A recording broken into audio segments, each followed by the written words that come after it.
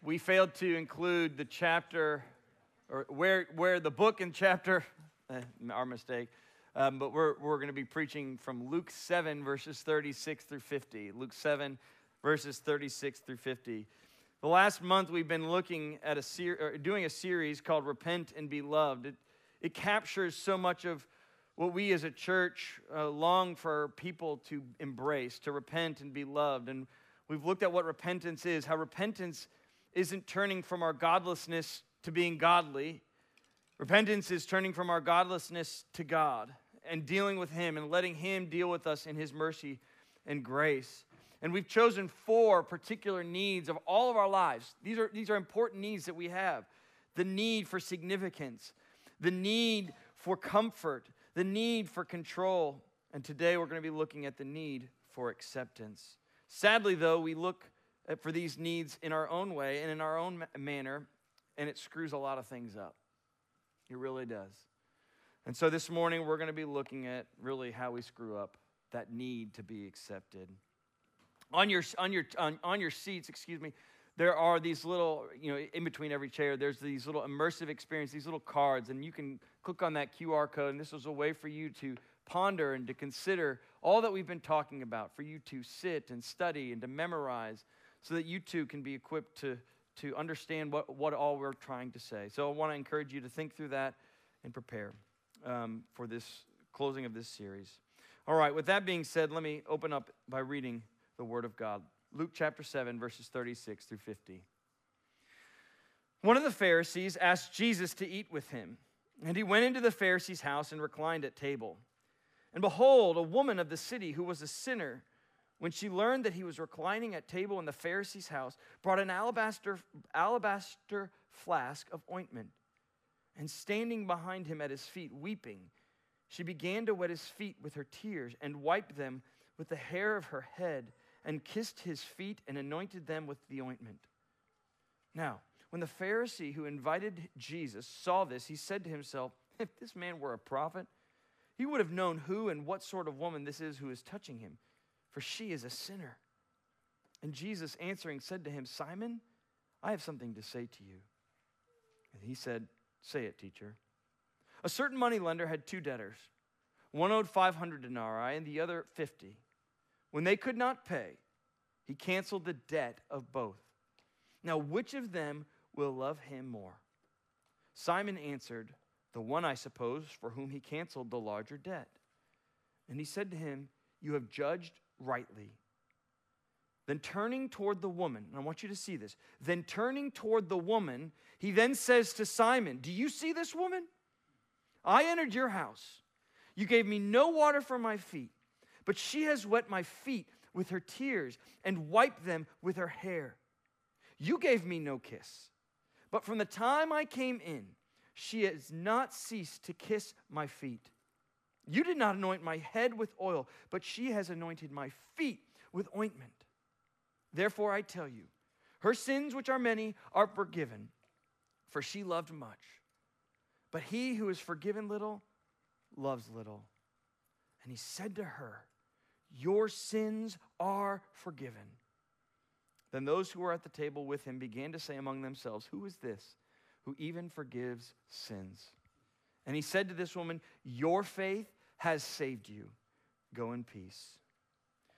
I want you to know this. I am very insecure. I'm deeply insecure. You might look at me, and I'm not trying to get in your head or anything like that, but you might look at me and be like, how is that guy insecure? I know my insecurity, but that guy doesn't strike me as someone who's insecure. I mean, he gets up and talks publicly all the time. How can you be insecure when you speak publicly all the time? Trust me, I am very insecure. I've been wrestling with insecurity for as long as I can remember. Some of the most early and most vivid moments of insecurity come in middle school. Do you remember these insecure moments? I started at a middle school that I didn't know anyone. Middle school is already an insecure time as it is, but then when you get dropped into a new school in the midst of that insecure time, it is horrific. I mean, horrific. I did things, and I don't mean this like laughing, I did things that I can still vividly remember today to try to deal with my insecurity that I think about in horror. Like, how could I have said that about that girl? How could I have done that to that person? I was so deeply insecure, but my insecurity continued. It's a friend, or really not a friend, it's a foe that carried with me from middle school. I remember going into high school and longing to sit at the cool table with these guys who party on the weekend, and they're ninth graders, they party. But I was like, I wanted to sit at their table, and I would do whatever it took. And you know what I did? I became the soda guy.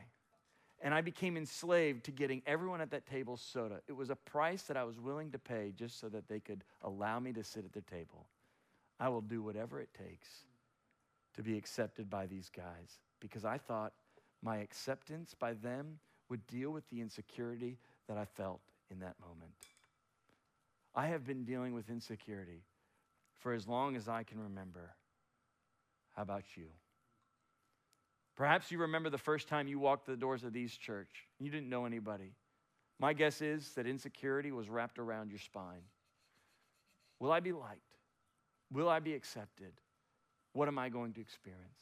I mean, my hope is that you feel warmly welcomed and enjoyed, but here's the thing. We all feel that insecurity. We all know what it's like. We are deeply insecure. And I think one of the reasons why we're insecure is because we were made to be accepted, but so often we feel the rejection of this world. We were all made to be loved, appreciated, and enjoyed, but we've all felt unloved, underappreciated, and disliked. This need to be accepted, this need to be loved is not good and not a bad thing. In fact, this is what we were made to be. This is who we are. We were made to be loved. We were made to be accepted. I don't think we were made to experience the insecurity. But the question is, we have this insecurity, and what do we do with this insecurity? What do you do with that insecurity? You know, I don't know what you do to deal with the insecurity, but some of us can deal with it in all sorts of different ways. If you are a Christian and you go out into the world, into the public world, some of you will bury what you hold most true to yourself for fear of what a non-Christian might think of you. And so you'll never bring up your faith. Other of you will do things that you vow you never do, but you doing it so that you might meet that insecurity and try to satisfy it. Some of you will turn to drinks to find the courage to be accepted in cultural settings. At least then you might experience less shame, and that voice of insecurity won't ring loud in your head. But here's the thing. Wouldn't you want to be free of that insecurity? Wouldn't you rather just be yourself rather than someone that you aren't? Wouldn't you rather just enjoy your drink rather than abusing your drink so that you might feel comfortable wherever you might be? I do. I want to be free. Now in Luke 7, I love this. Luke 7, I think we find the most free person in the Bible outside of Jesus. We find a woman who is so free that when we read it today, 2,000 years after the event took place, we are uncomfortable just thinking about it. We're told that this woman was a woman of the city. She was a sinner.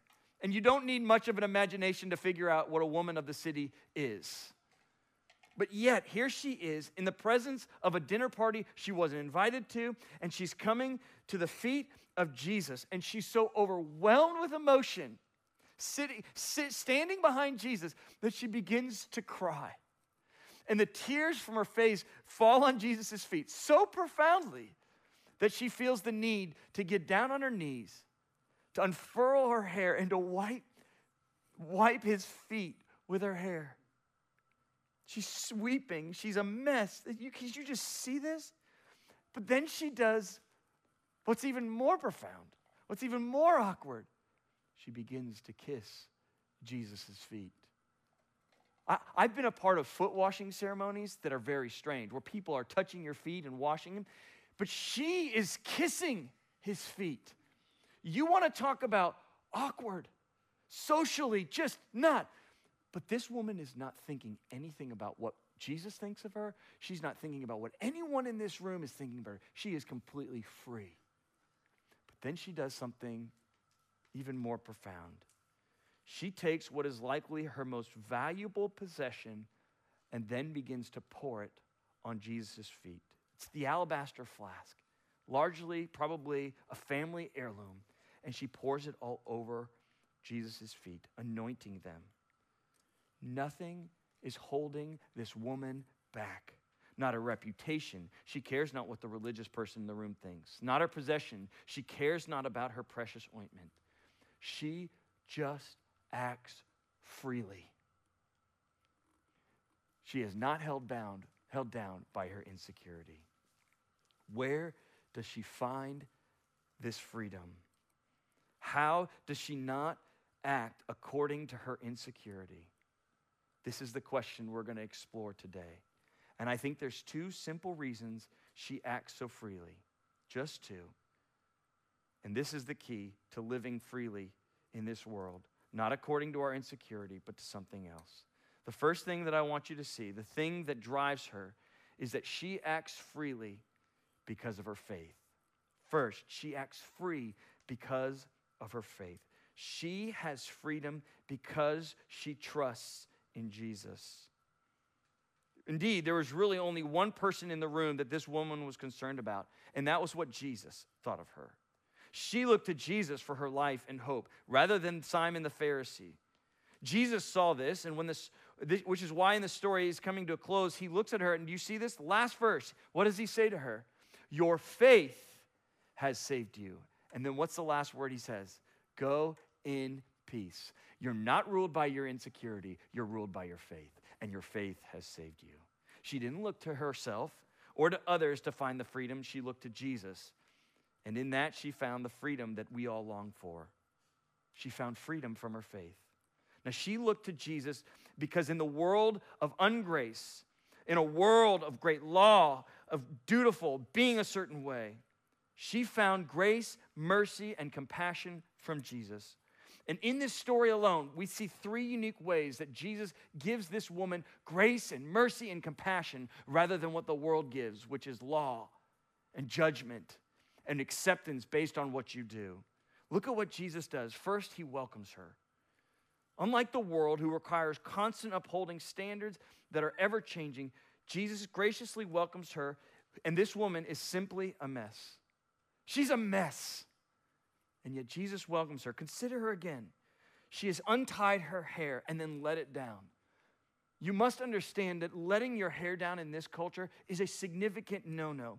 All you have to do is consider Islamic cultures where they ask women to constantly cover their hair. Their hair is meant for their husband. It's a similar culture in this day that those we see in Islamic culture today. And yet her hair is down and her hair is all over Jesus' feet.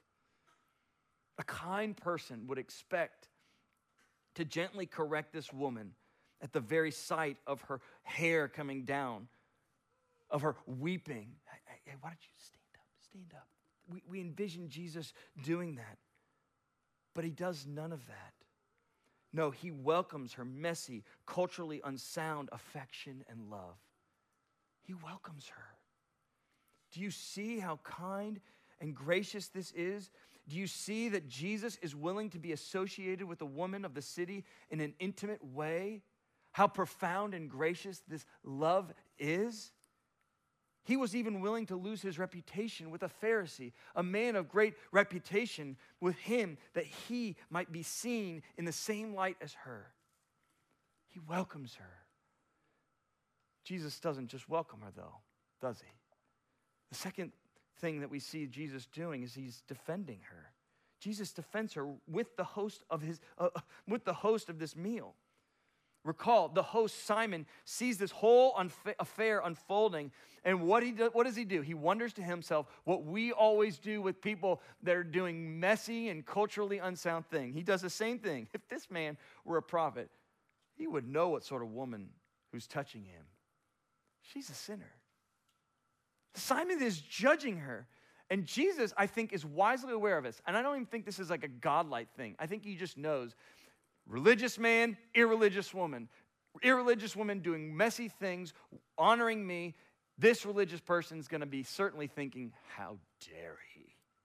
How crazy. But then Jesus looks at Simon and says, Simon, I got something to say to you. And then he tells him this story. A certain moneylender had two debtors. One owed 500 denarii and the other 50. When they could not pay, he canceled the debt of both. Now, which of them will love him more? Simon answers, the one, I suppose, for whom he canceled the larger debt. He said, you're judged rightly.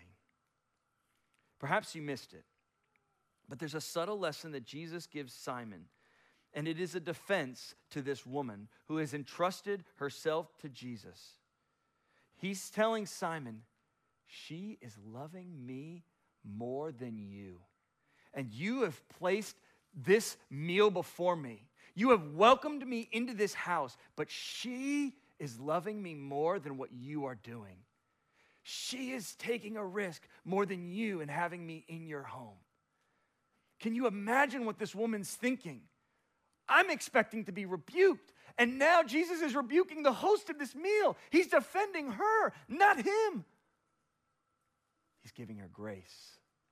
This messy, this culturally unsound woman is being defended by Jesus. He's giving her grace. But he doesn't just welcome and defend her. He actually honors her.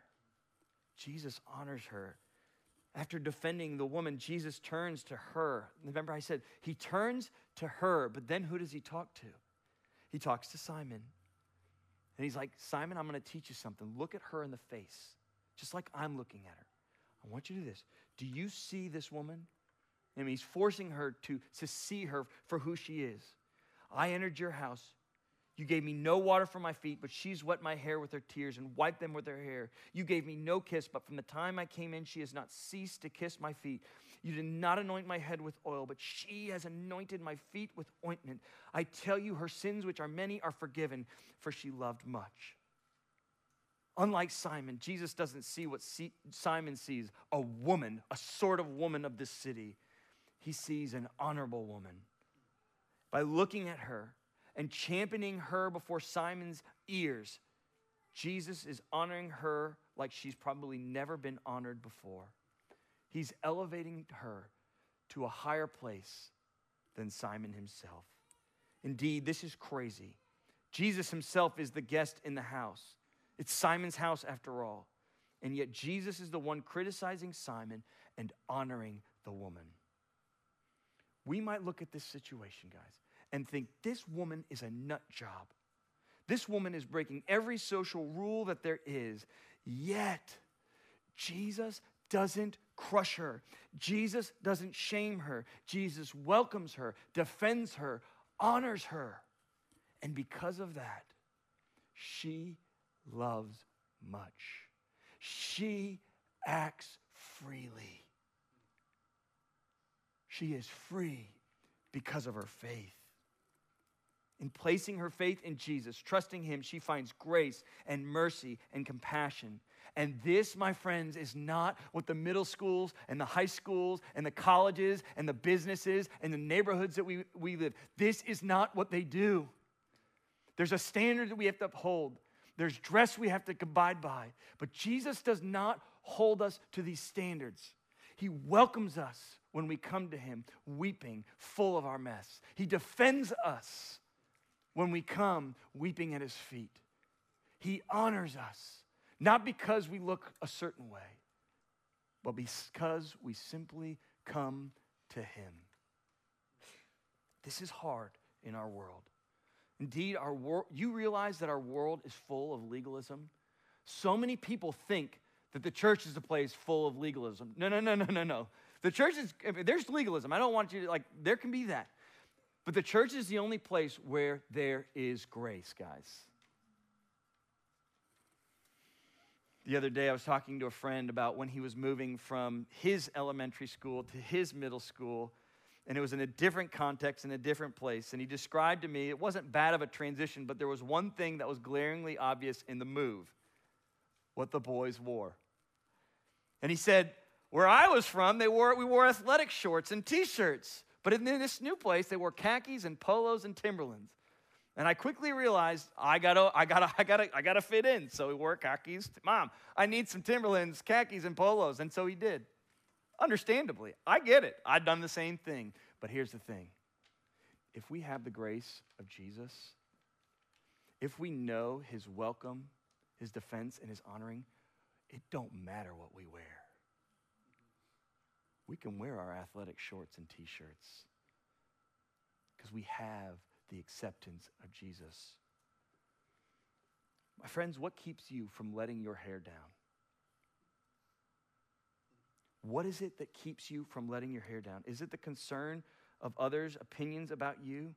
Are you concerned with being rejected by someone you respect and honor? Are you afraid of losing your job? Are you afraid of even losing the favor of God in letting your hair down? Consider not these things. Consider not the influence of man nor the fear of losing their opinion about you. Let your hair down with Jesus because he is full of grace and mercy and compassion. Let your hair down. Make mistakes. Make a fool out of yourselves for the sake of Christ. Challenge your non-Christian friends on the inconsistencies of their beliefs. Make a fool out of yourselves when you're at the park inviting someone you just met to church. Let your hair down. Jesus welcomes your messiness. Jesus welcomes your trust and your just put together, this is all I got. He welcomes it and he honors it and he's willing to defend you. Let your hair down. This woman acts freely because she trusts that Jesus does these things. And he does. And she lets her hair down. She lives freely because of her faith. But there's a second reason she lives so freely. She lives freely because she's forgiven. Not only because of her faith, who Jesus is, but she's been forgiven.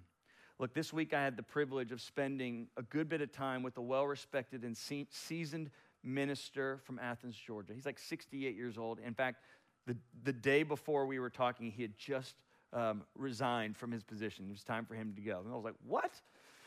We had a great time. And during one of our extended times together, I looked at him and I said, hey, I actually quote you in our membership class. He said, well, is that right? I was like, yeah. He said, what quote? And I said, it's this quote. If you were deceived, would you know it? He's like, oh, it's a great quote, but it's not mine. It's like, what? He said, yeah, it's Joe Novenson. I was like, it's either Joe Novenson's or Tim Keller's in our churches. That's typically what it is. And he looks at me and he goes, but I've got a quote for you, and it's mine. And it's copyrighted. I don't know if it's copyrighted. But he said, it is mine. And this is what he said to me. Everyone is either struggling to be free or they're free to struggle. I'll say that again. Everyone is struggling to be free or they're free to struggle. I like that. And I believe the woman in Luke 7 embraced the freedom to struggle not only because of her faith, but because she had been forgiven. Consider again the lesson that Jesus tells Simon after he began to judge the woman. At the conclusion of this story, he says to him, I tell you, her sins, which are many, are forgiven, for she loved much. She already loved Jesus much with the pouring out of her tears on Jesus, the wiping of his feet with her hair, the pouring out of the anointing, and the kissing of his feet. She's loving Jesus. Why? Because she has been forgiven. And he concludes it, but he who is forgiven little loves little. The heart and the root of her free display of love, this woman of the city, was rooted in the forgiveness that she had received from Jesus. She was free because she was forgiven.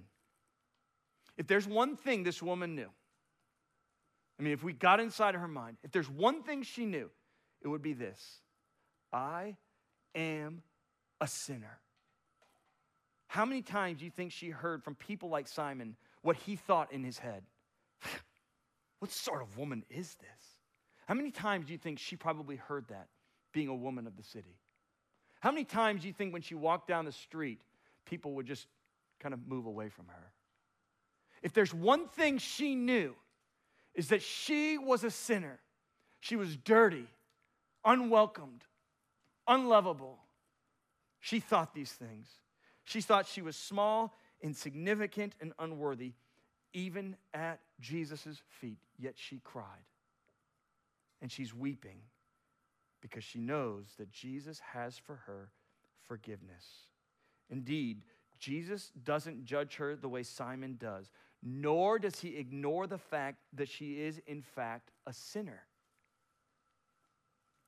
To ignore the fact that she's a sinner is actually to deny the truth of who she is. It's still true of her that she's a sinner. We don't just say, oh, you're so good. You're good. No, Jesus still receives her. And the reason we know this is why?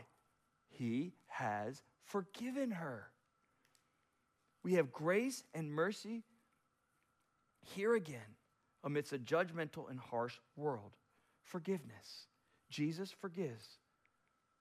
And this is significant for two primary reasons. Two reasons why this is significant that Jesus forgives. First, it assumes that Jesus has the authority to forgive. To forgive, here's the thing, to forgive implies that you are the one that has been wronged. So if you came up to me and asked forgiveness for something you did to your neighbor, I'd tell you, look, you don't need my forgiveness. You need their forgiveness. Go to them. I don't have the authority to forgive your sins. You didn't wrong me. You wronged them.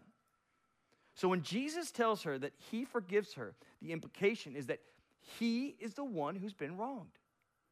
Of course, it was offensive to the people in that room who said, who is this that forgives sins? This is literally what enters their mind. But the implication of this is this. Jesus is God. That he is the one that her actions have wronged. That she has sinned against him. He doesn't ignore it. He acknowledges it. And he forgives her nevertheless. This brings out the second implication of forgiveness that we must see if we are going to be freed from our insecurity and fighting for that insecurity through our acceptance of others. Secondly, he has the payment to forgive. Look, forgiveness is very specific. It has a very defined definition. And here's the definition in a kind of picture way. If you were to walk into my house and for some reason you got mad and you swiped the lamp on my back, on the back of our couch, and you knocked it over and broke it, and then you would say, "Oh, I'm so sorry. Oh, please let me pay for it. I'm so sorry." And I would say, "I forgive you, but I expect you to pay it." That, my friends, is not forgiveness. Forgiveness is if you were to walk into my house, break the lamp, and I were to say to you, "I forgive you, and I'm going to pay for the lamp as well." It's saying it and paying it. Saying it and paying it is forgiveness. Forgiveness is having someone else pay for something that you did.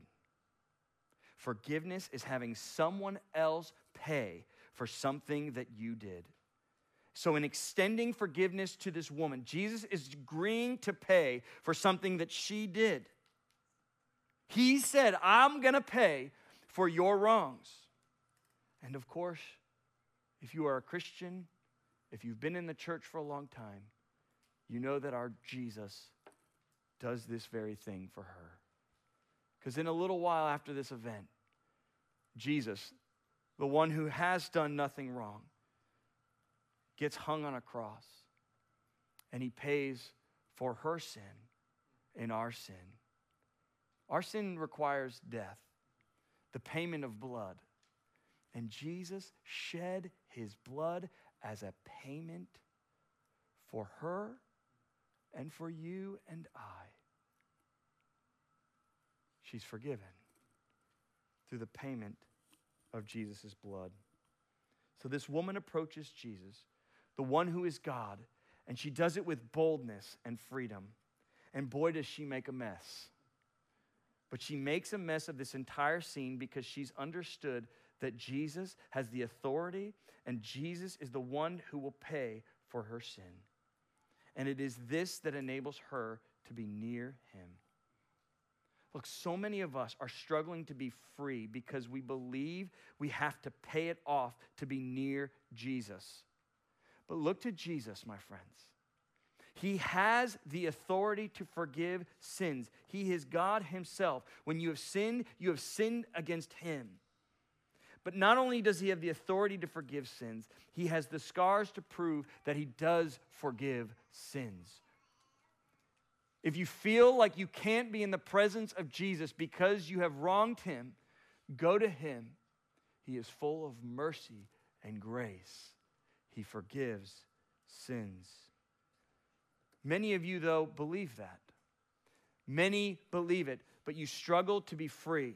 You struggle to trust him, and you struggle to receive his forgiveness.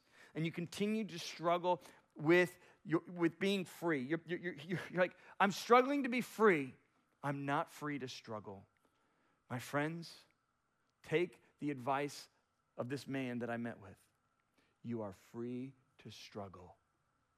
Jesus forgives.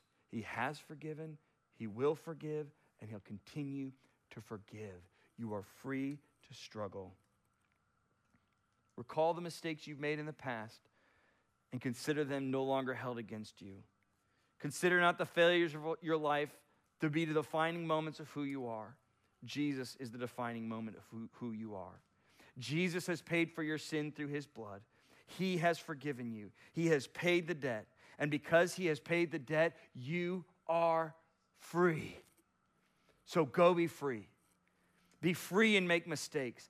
Be free and make a mess with your love. Be free and laugh and sing and dance. Be free and worship God with your heart abandoned. Be free to worship the one who's forgiven you. We are free to struggle because we've been forgiven. This woman understood her forgiveness, and she was free. How about you? Let this day be the day. Let this day be the day where the forgiveness of Jesus sinks down from your mind into your heart so that you might be free.